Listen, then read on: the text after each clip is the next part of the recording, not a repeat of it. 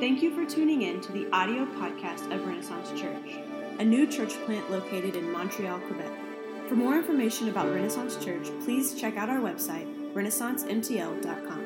If you would like more information about joining the launch team of Renaissance, or if you would like information on how you can partner with us to see the gospel advance in Montreal, please send us an email at renaissance.mtl@gmail.com.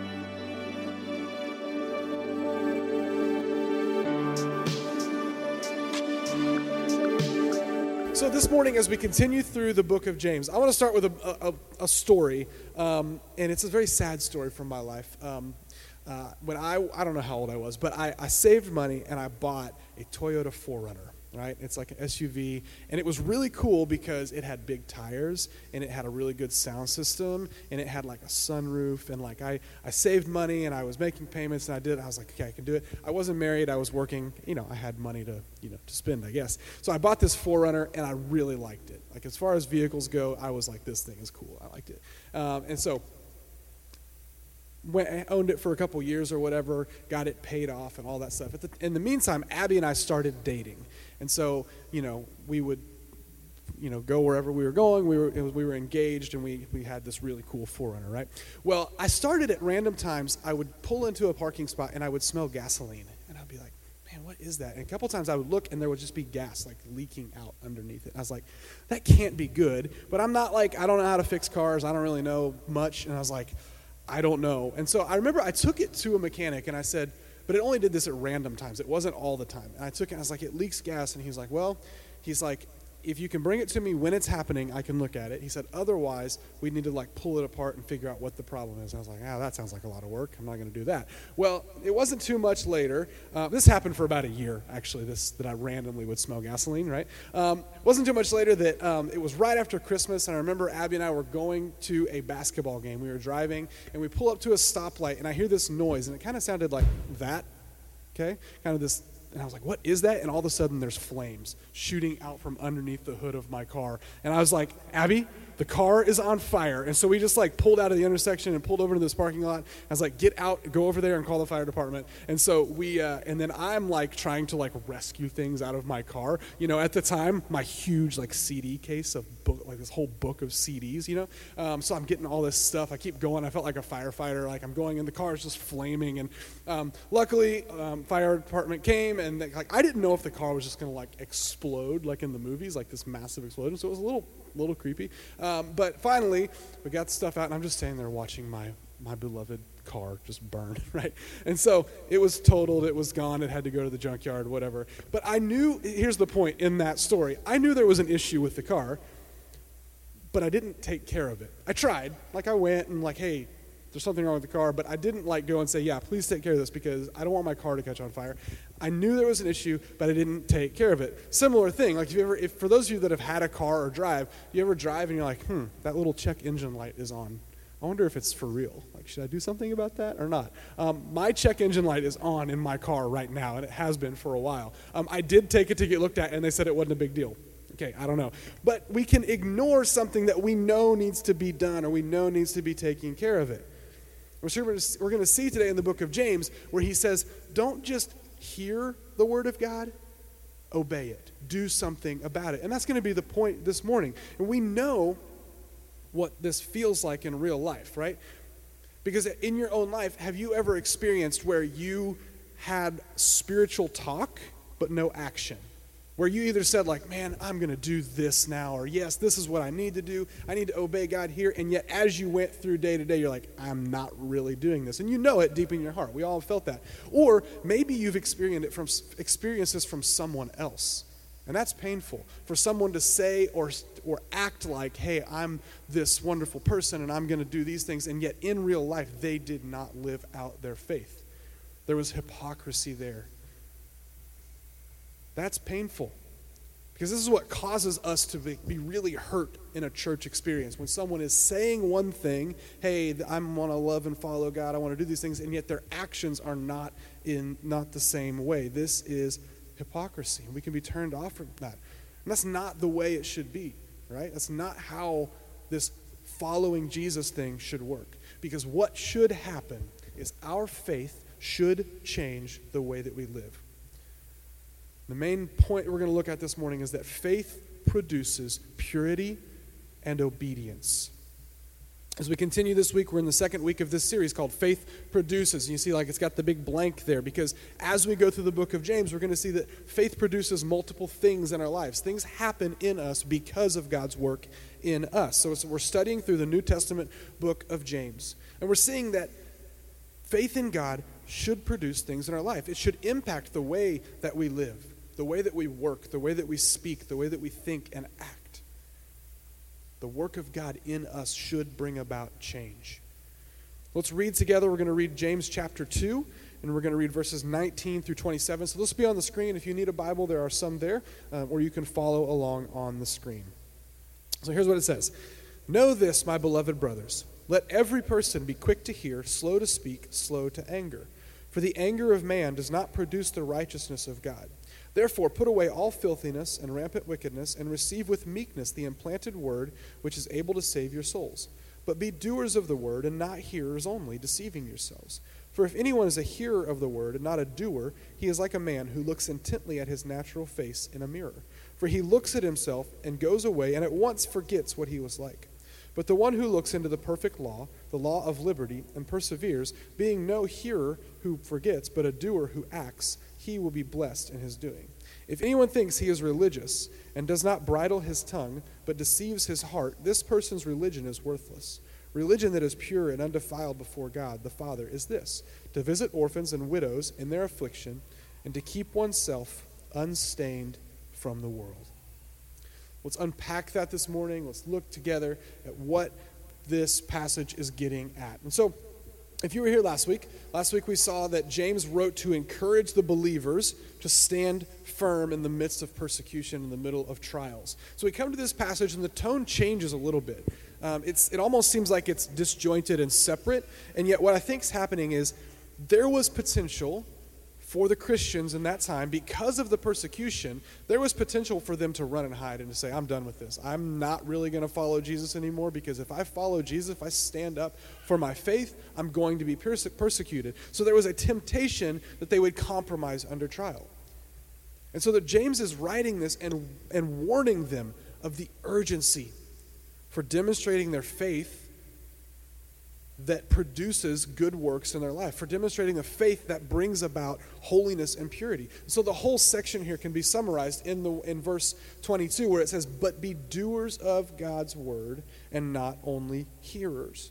So in the middle of persecution and trials, James is writing to challenge believers to not only hear God's word, but to put it into action in purity and obedience. Faith produces purity and obedience. Those are our main points this morning. Faith produces purity, faith produces obedience to God's word, and faith produces obedience that leads to action. All right, so let's start off in verse 19. Faith produces purity. You'll see that as we go through this series, James talks a lot about our words and how we speak. So again, verses 19, he says, know this, my beloved brothers, let every person be quick to hear, slow to speak, slow to anger. And he says, the anger of man does not produce the righteousness of God. And as we look through this, we start off in these verses with some very practical wisdom. Be quick to hear, slow to speak, slow to anger. Some really good wisdom here, right?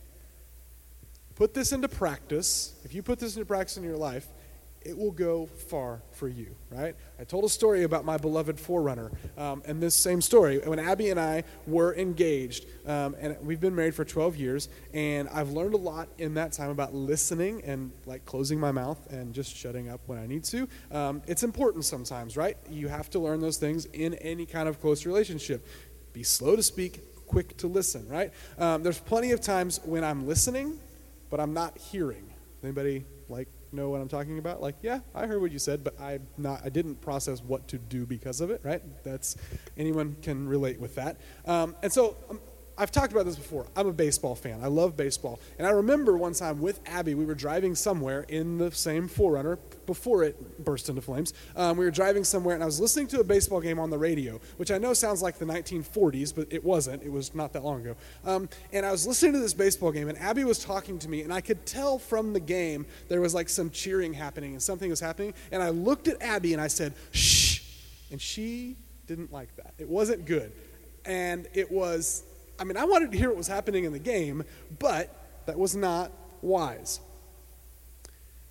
By the grace of God, I'm learning to listen. But this idea of be slow to speak, quick to hear, slow to speak, slow to anger, it is practical wisdom. It's this: shut your mouth and learn to listen, right? I know that seems a little harsh, but here's what happens.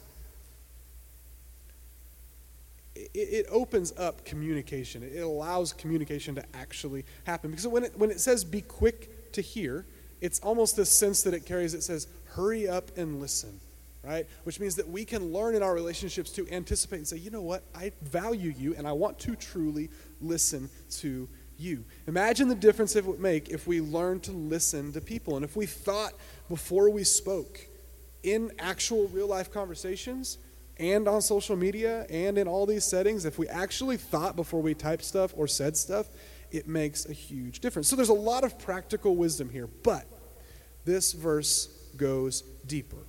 Here's what I want to turn it a little bit to talking about faith produces purity. Because it goes on to say that human anger doesn't produce the righteousness of God. It means it doesn't bring about the right way of living that God desires.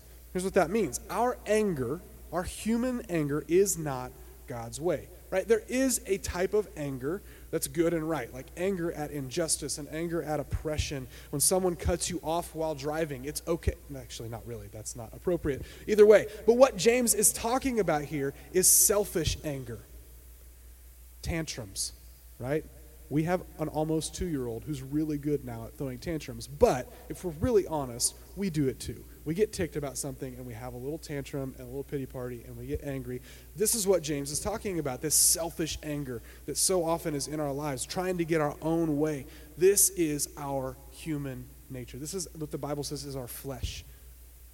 Living in a way that's not the way that honors God, that's not a way that points to Him. And so this passage says, put it this way. Sorry, I can't read my own notes here. This is our flesh and our self-centeredness. To put it the way that the scripture puts it, it says filthiness and rampant wickedness. Like, that's intense. That's an intense level of like, you've got some issues here. When something is filthy, you want it clean. Rampant wickedness is like, it's like running wild and on its own. And yet we have to recognize the kind of what can happen in our hearts because of our sinful nature. So it says the anger of man does not bring about the righteous way that God desires, doesn't bring about God's desire. And here's how I think I would sum this up. You can't function in the flesh and expect godly results. You can't function in me, I want to do it my own way, whatever makes me feel good, whatever makes me happy, I'm going to live my life this way, and then expect spiritual depth and growth in your life. You can't seek your own way and expect God to bless it. And so when James writes, be slow to speak, be quick to hear, slow to speak, slow to become angry, because the anger, our own anger, our selfishness, these things does not bring about what God desires. And so James then says, get rid of those things. Put those things away. Therefore, put away all filthiness. He says, put it away, put to death the flesh. It's a bit of an odd concept in Scripture, talking about the flesh, and it really is just that contrast between God's way, the right way of living, of honoring God, and our human nature, which the Bible refers to as our flesh. Not necessarily our physical flesh, but our human sinful nature, right? So he says, put that to death, put it away, get rid of that. And then he says this in verse 21, receive the word of God, the truth of God that is planted in your heart. The word of God planted in our hearts is able to save our souls. This word planted in our hearts is Jesus, the Son of God, the righteous one who makes us righteous. It's his work in us that produces purity. Our faith in him produces purity in our lives. So James is saying, put those things away. Your selfishness, your selfish anger, your inability to take time and listen to someone, right? All of us deal with this, right? He says, that is your flesh. That is your self-centeredness. Put that away. Instead, you need the Word of God planted in your hearts. You need the righteousness of God planted in your hearts. And when that happens, it saves your soul. It produces purity in our lives. And then if you jump down real quick to verse 27, it says this. The very last line says, to keep oneself unstained from the world. Again, we see this idea of purity. That when God works in us, there is a purity that happens in our lives. There is something in us happens where our sin, our selfishness, our pride, our lust, our greed, these things are cleansed. We look more and more like Jesus. Faith produces purity. Because he says in those last verses, he says, true religion, true belief in God, the evidence of a changed heart is to keep oneself unstained from the world. This is purity. So faith produces purity. Next, faith produces obedience in two ways. And the first one is this. Faith produces obedience to God's word. Verses 22 through 25, again, this is the central theme of this chapter. It's really, I think, could be called the central theme of this entire book. Don't just hear what God's word says, put it into practice. Do what it says. Verse 21 says, receive the word of God planted in our hearts. And now we move to verse 22, where James says, don't stop there. Don't just hear it, do what it says. Verse 22, he says, but be doers of the word and not hearers only, deceiving yourselves. It says don't be hearers only. The context of this, what he probably was talking about here, was this idea that when they gathered as a public gathering and they hear someone speaking the word of God, he's saying don't just stand there and listen to it and then walk away and don't do anything about it.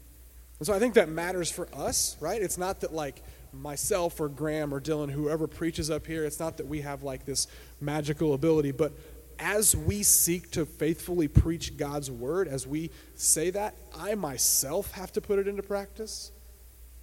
And I believe that God is calling people that come into our church to hear what God's word says and put it into action, rather than just being a passive bystander in church. So I think the context, though, is when you hear it, but I think it matters in our lives as well. When we read Scripture, do we put it into practice, or we just like walk away and forget about it? When we hear a podcast where someone is teaching something about the truth of God, do we put it into practice, or we just ignore it? Are we hearing God's word only, or are we doing it? He says, don't deceive yourselves. We can deceive ourselves by thinking that knowing about God and knowing God are the same thing. That knowing the Bible and obeying the Bible are the same thing, but those are vastly different things, right? That's pretty common knowledge. We know that. If we can't just know about God and say that our lives are changed, we must put it into practice, because our faith should produce in us obedience to God's word. Faith should make us active participants rather than passive bystanders. Be a doer, not just a hearer. Can you say that 5 times fast? Be a doer, not really. Don't do it now. Do it later, right? But we are called to do and not just hear. The passage continues with a really actually simple illustration, right? He says, if you only hear God's word and don't do what it says, it's like you looked at yourself in a mirror and then walked away and forgot what you looked like. Like, to the extent to where, like, if you looked at a picture of yourself in a police lineup, you'd be like, I don't know which one's me, right? That's the point he's making. Like, we know what we look like. And he's saying he's making this absurd analogy of, like, you look at yourself in a mirror and walk away and then couldn't even, like, pick yourself out of a police lineup, then there's a problem there. Side note about police lineups. I wonder if it's stressful to be in a police lineup if you're actually innocent and the guy like just randomly chooses you. Like, I didn't do anything. Like, that's a side note. I think about that sometimes when I watch shows where there's police lineups. Anyways, you can think about that on your own later. But the illustration that James uses is purposefully absurd. We know what we look like. When we look at a group photo, where do we look first? We look at ourselves because we know how to find ourselves. We know what we look like.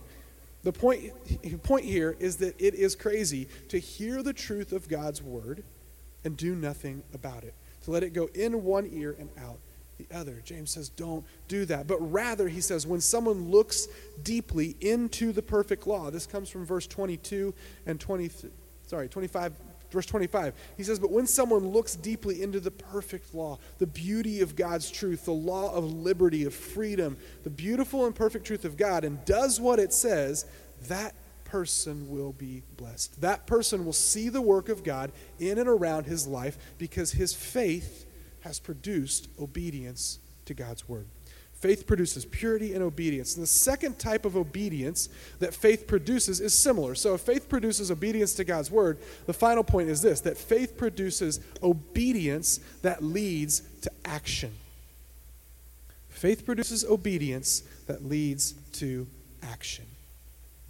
Verses 26 and 27, I'm going to read it again. He says, if anyone thinks he is religious and does not bridle his tongue, but deceives his heart, this person's religion is worthless. Religion that is pure and undefiled before God the Father is this, to visit orphans and widows in their affliction, to keep oneself unstained from the world. This segment draws a very clear line between real and fake religion or belief systems, between a changed heart or not really. Some of you maybe have played sports. Some of you have observed sports. Some of you can't stand sports. Either way, we're all pretty aware of the concept of trash talk. You guys know what trash talk is? Do you not know? Right, so if you were going to play basketball or football, I think probably hockey too. Those ones, it really happens in those three where, but if you're going to play basketball and you're standing there and you're like guarding someone, they've got the ball, and you're just like saying stuff about them, like you're saying like, hey, you're a loser. Or what? Yeah, I don't know what you say. I'm not very good at trash talk. I'm too nice, right? But trash talk is also saying like, hey, look at me, I'm the best, and then you couldn't like make a basket to save your life, right? Trash talk is talking a big game but having nothing to back it up. This is a picture, like this idea of trash talk is this picture of a fake and shallow religious living. It's like saying like, hey, I follow Jesus, I love God, and yet in your daily life you're not doing anything to love and serve people. You're not doing anything that makes your life different. And so it uses this term here of religion. We have a weird idea of religion, I think, because we think of religion, we think of lists of rules and do this, do this, do this, don't do this, don't do this. But what James is talking about here, the idea of religion, is it carries with it the context for them in their time, the context of the Jewish religion. He's saying like, hey, if you just want to go back to your safe Jewish life where you did everything you could just to obey the law, but you did not say, I choose Jesus, I'm following Jesus as the Messiah. This is what he's talking about. He's saying religion that is pure and religion that is pure and undefiled before God has action to it. So when he talks about religion, that's what he's talking about. A religion that's based on just keeping the law, doing what it says. This is a very different thing from following Jesus. So we look at the words here again. We return again to this concept of our words, because the Bible is so practical. We've already heard, be quick to hear, slow to speak, slow to become angry. But he goes again and says, like, if we claim that we are religious and following Jesus and living as a Christian, and yet we can't control our words, then what good is our faith? Has it really changed us? Because he says, if anyone thinks he's religious and does not bridle his tongue. It's a strange word a bit, bridle. You may or may not know that word, I don't know. But bridle, it's something that's used for horses. Like it's the thing that goes in the horse's mouth so that when you pull one way or the other, it's like, oh yeah, I got to go this way or I got to go this way, right? But it means this idea of like to hold in check. That if we can't hold in check our words, if we don't have a filter on our mouth, right, then there's something in us, there's something coming out of us through our words that's not right. And James says this, if we can't keep our words in check, then our religion, our beliefs are worthless, useless, empty, fruitless. Like he uses these terms here. It may seem a bit harsh, but again, if you looked at Luke chapter 6, the Bible tells us in Luke 6 that out of the abundance of the heart, the mouth speaks. And we can hear this and we're like, oh, goodness, I don't really like this very much, right? I know, because this is our flesh. This is our sinful nature. Our words reveal what's happening in our hearts. And I think when we hear that, it should make us be like, man, it makes me feel a bit uncomfortable, because if my words are revealing my heart, then sometimes there's some issues in my heart, right? What comes out of your mouth when you stub your toe in the middle of the night? Well, all kinds of things. For me, it's usually like, who put that there, right? But anyways, often our mouths are much quicker than our brains. Our filter gets broken, right? We all know people that don't have a filter, right? You know those. Maybe you are that person. I don't know. But the reality is our words reveal our hearts. And hearts are only changed by Jesus. We need him to change our hearts. We need him to guard us from a worthless and fake religion where it's just words, where it's just talk, but it's not action. Faith produces obedience that leads to action. So James, the second part of that, he shifts gears and he says this. He says, a belief system, a religion that's pure and undefiled, is a belief system that results in loving and caring for orphans and widows. So he brings this up. He says, religion that is pure and undefiled before God the Father is this, to visit orphans and widows in their affliction. Well, why did he specifically name these two groups of people? When you read the Bible, you see this often, caring for orphans and widows. Why those two groups? Because those two groups in that time were particularly vulnerable. In ancient times, they were particularly vulnerable. So if someone's husband had passed away, often that woman did not have many ways to provide for herself, did not have ways to care for herself. In a similar way, if someone became orphaned and lost their parents, there was not like a system necessarily. There wasn't like they were just going to be okay, right? They were very, very vulnerable and often very oppressed. They were often abandoned, left to their own, unable to earn money, unable to do anything. Like often life would just kind of stop. There wasn't anything to do. When you look in the Old Testament, though, God among his people always made this a value, to care for the orphans and widows, to care for those who are oppressed, to care for them in their affliction, in their distress, in the midst of that difficulty and pain. For us today, this definitely still includes orphans and widows, that as Christians, we should say, how can we actively care for orphans and widows? How can we do that? I believe it's still a high value, but I think we can broaden it a little bit as well, because the heart behind this verse is to care for those who are oppressed, for those who can't or are unable to care for themselves, the vulnerable, the oppressed. And what James is saying here is this, that true religion, real faith, will lead to caring for the poor and the vulnerable, for those who can't care for themselves.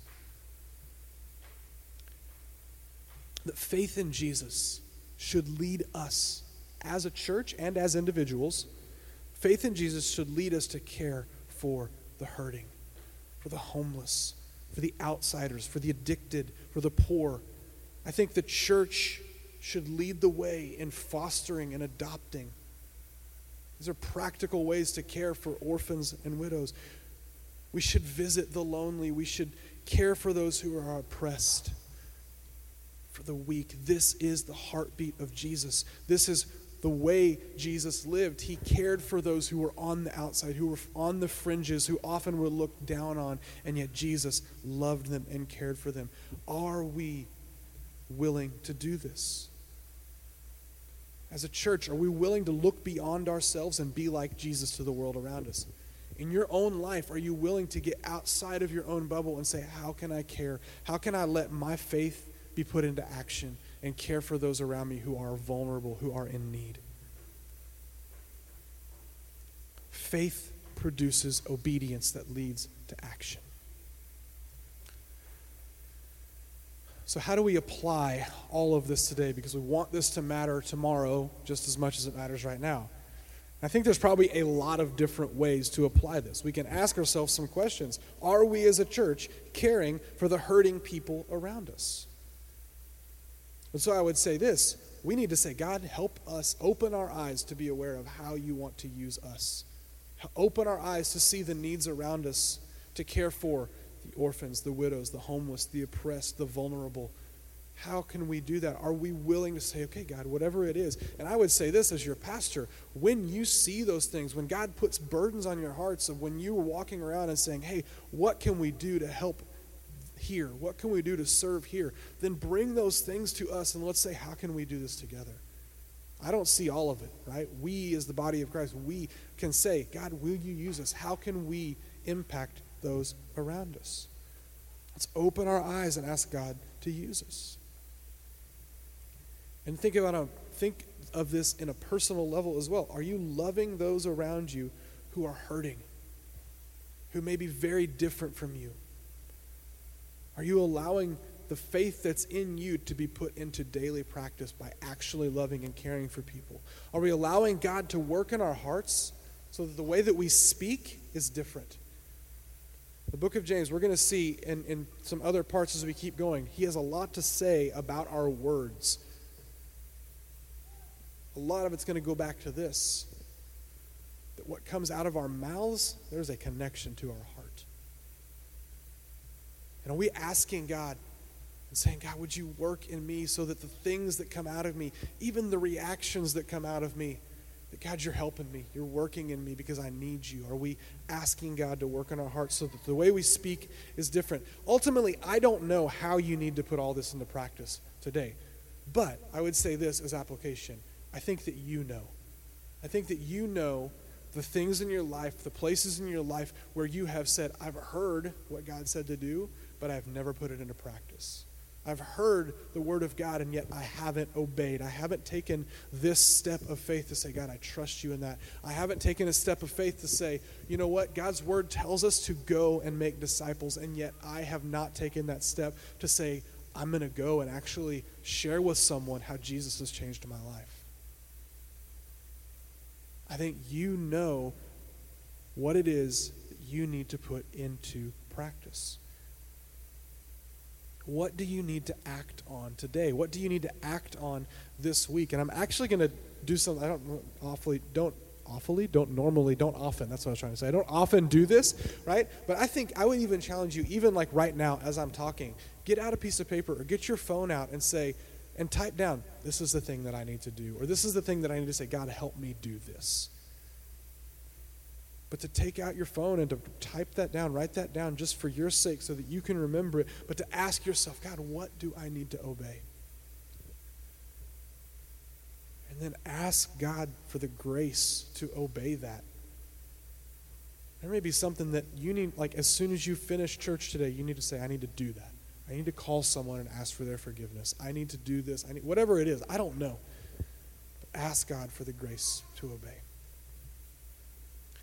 So we start to wrap up this morning, which is pastor talk for I've got a little bit more, right? I need Jesus to work in me. I need Jesus to change my heart, to produce in me purity and obedience. Because I promise, just like you, it is not my default nature.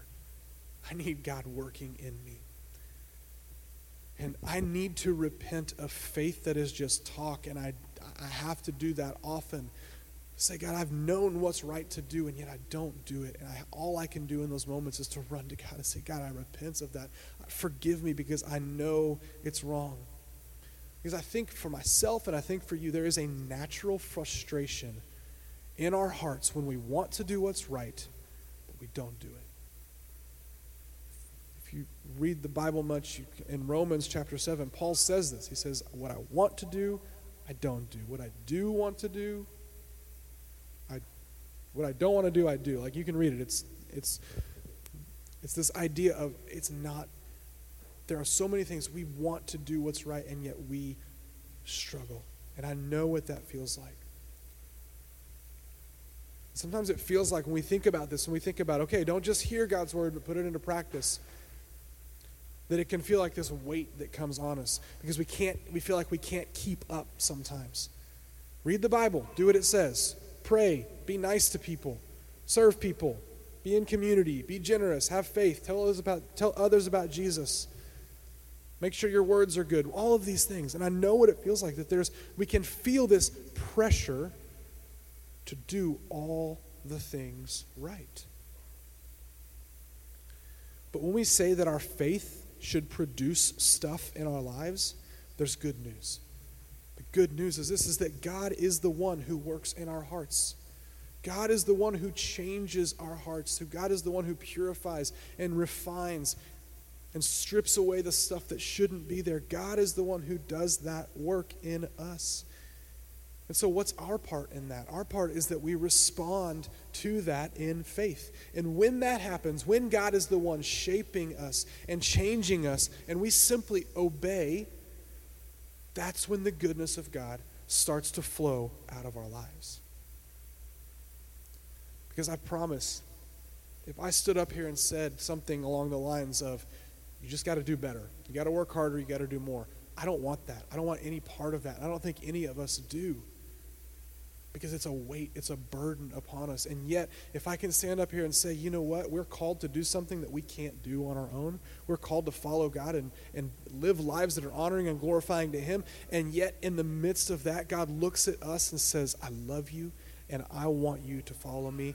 And God doesn't say, you better live up, you better measure up. God says, Jesus measured up. Jesus has done everything that you can't do. So that when we put our faith in Him and we realize that Jesus is the one who has died for our sin. Jesus is the one that lived righteously, and we come to God and say, okay, God, I surrender. I'm yours. Would you work in me and make me more like Jesus? That is good news because it doesn't have to do with how good I am or how bad I am. It's the goodness of Jesus that works in me. The work of God through you is the overflow of the work of God in you. And I'm glad it's not the other way. I'm glad it's not God saying, like, if you want to follow me, then you just need to work hard. No, it's God saying, I'll work in you. But you have to put your faith in me. And you have to say, God, I surrender to you. I'm yours. You do your work in me, but God will work so that the work of God through you is the overflow of the work of God in you. This is good news. It's good news that you were not built to do this in your own strength. You were not built to keep it all perfect and all together. But instead, the good news is that we are made holy by Jesus, not by our own effort. It's only the work of God in our hearts that brings about real change. That Jesus produces the righteousness of God in us. Because what did that verse say earlier? It says, the anger of man does not produce the righteousness of God. Well, what does? Jesus does. The righteousness of Jesus produces in us the righteousness of God. And that righteousness is simply just saying the way that God calls us to live. It's the work of God in our hearts. It's God who, as we saw in verse 21, He plants that word in our hearts. And it's Jesus that's in our hearts that changes our hearts so that we can follow Him. And Jesus is the one who came and was born of a virgin and lived a sinless life, was pure and righteous and obeyed God at every situation. And yet He willingly died on the cross for our sin. He took our place. And when that sinks into our hearts and we say, you know what, as I go through my week, whatever I'm doing in my life, if I'm saying, God, I need you to work in me so that you'll work through me, God works through that. Instead of saying like, okay, I've just got to roll my sleeves up and do my best and make it happen, because we'll burn out really fast. But when we can put our daily, moment by moment, saying, Jesus, it's only you. I can't do it, but it's you working in me. That in the midst of that, we find refreshing. We find strength. We find closeness with Jesus. Because in our weakness, we're seeing God work, and we're saying, wow, I couldn't have done that. God, you are so gracious. And so today, you may be here and you may need to say, I need to put my faith in Jesus. I need to surrender my life to Him. I am not following Jesus. I have not come to that point in my life where I've said, Jesus, my life belongs to you. And so today, maybe you need to say, I recognize that I'm sinful and broken on my own and I can't change my own life. And maybe you need to say, Jesus, I see that you have given your life on the cross for me, and I put my faith in you. I can't earn it. I can't do it on my own. I can't fix my own life, but Jesus, would you forgive my sin? And what happens in that is that our sin is forgiven, our guilt is removed, and we are made right with God. We're brought into the kingdom of God. We are brought into the family of God. And Jesus changes our hearts, and our heart is no longer impure, our heart is made pure. And so today, maybe you need to say, I need to put my faith in Jesus. Maybe you just need to pray with someone. Maybe you need to say, I need to take that step of obedience. And maybe you just want to say, hey, will someone pray with me because I know I need to obey this and it's hard. We want to come alongside you and pray for that. So as we worship, we continue this morning, we're going to have a time as well for communion. And so as Morgan sings this song, and we prepare our hearts to take communion. So I'll kind of talk about this briefly. So we have over here, we have bread and the juice. And if you've been around church much, this is a way that we remember what Jesus has done. If you haven't been around church much, this is really weird, and we get that, right? But we see that this bread is a symbol, a reminder of the fact that Jesus gave his life on a cross for our sin. And this juice is a reminder that Jesus literally spilled his blood for you and I to pay for our sins so that our sin is forgiven. And so when we gather as a church and we take communion, it's a church together saying, we are remembering what Jesus has done, and we're reminding each other and proclaiming to each other, Jesus has forgiven my sin. I think as individuals, it's a way to come and say, I am bringing myself back to the center of who Jesus is, remembering that I'm only good because Jesus has changed my heart. So we're going to sing and worship, and then we're going to, during this time, allow God to search your heart. Allow God to be honest with yourself to say, you know what, is there something in my heart that I need to confess to God? Do I need to put my faith in Jesus? Do I need to take a step of obedience? Do I need to forgive someone or ask for forgiveness? Because Scripture tells us not to take communion lightly. Don't just take it and be like, it doesn't matter. It matters because it's a time of reminding ourselves we're coming back to this is who Jesus is and what he has done.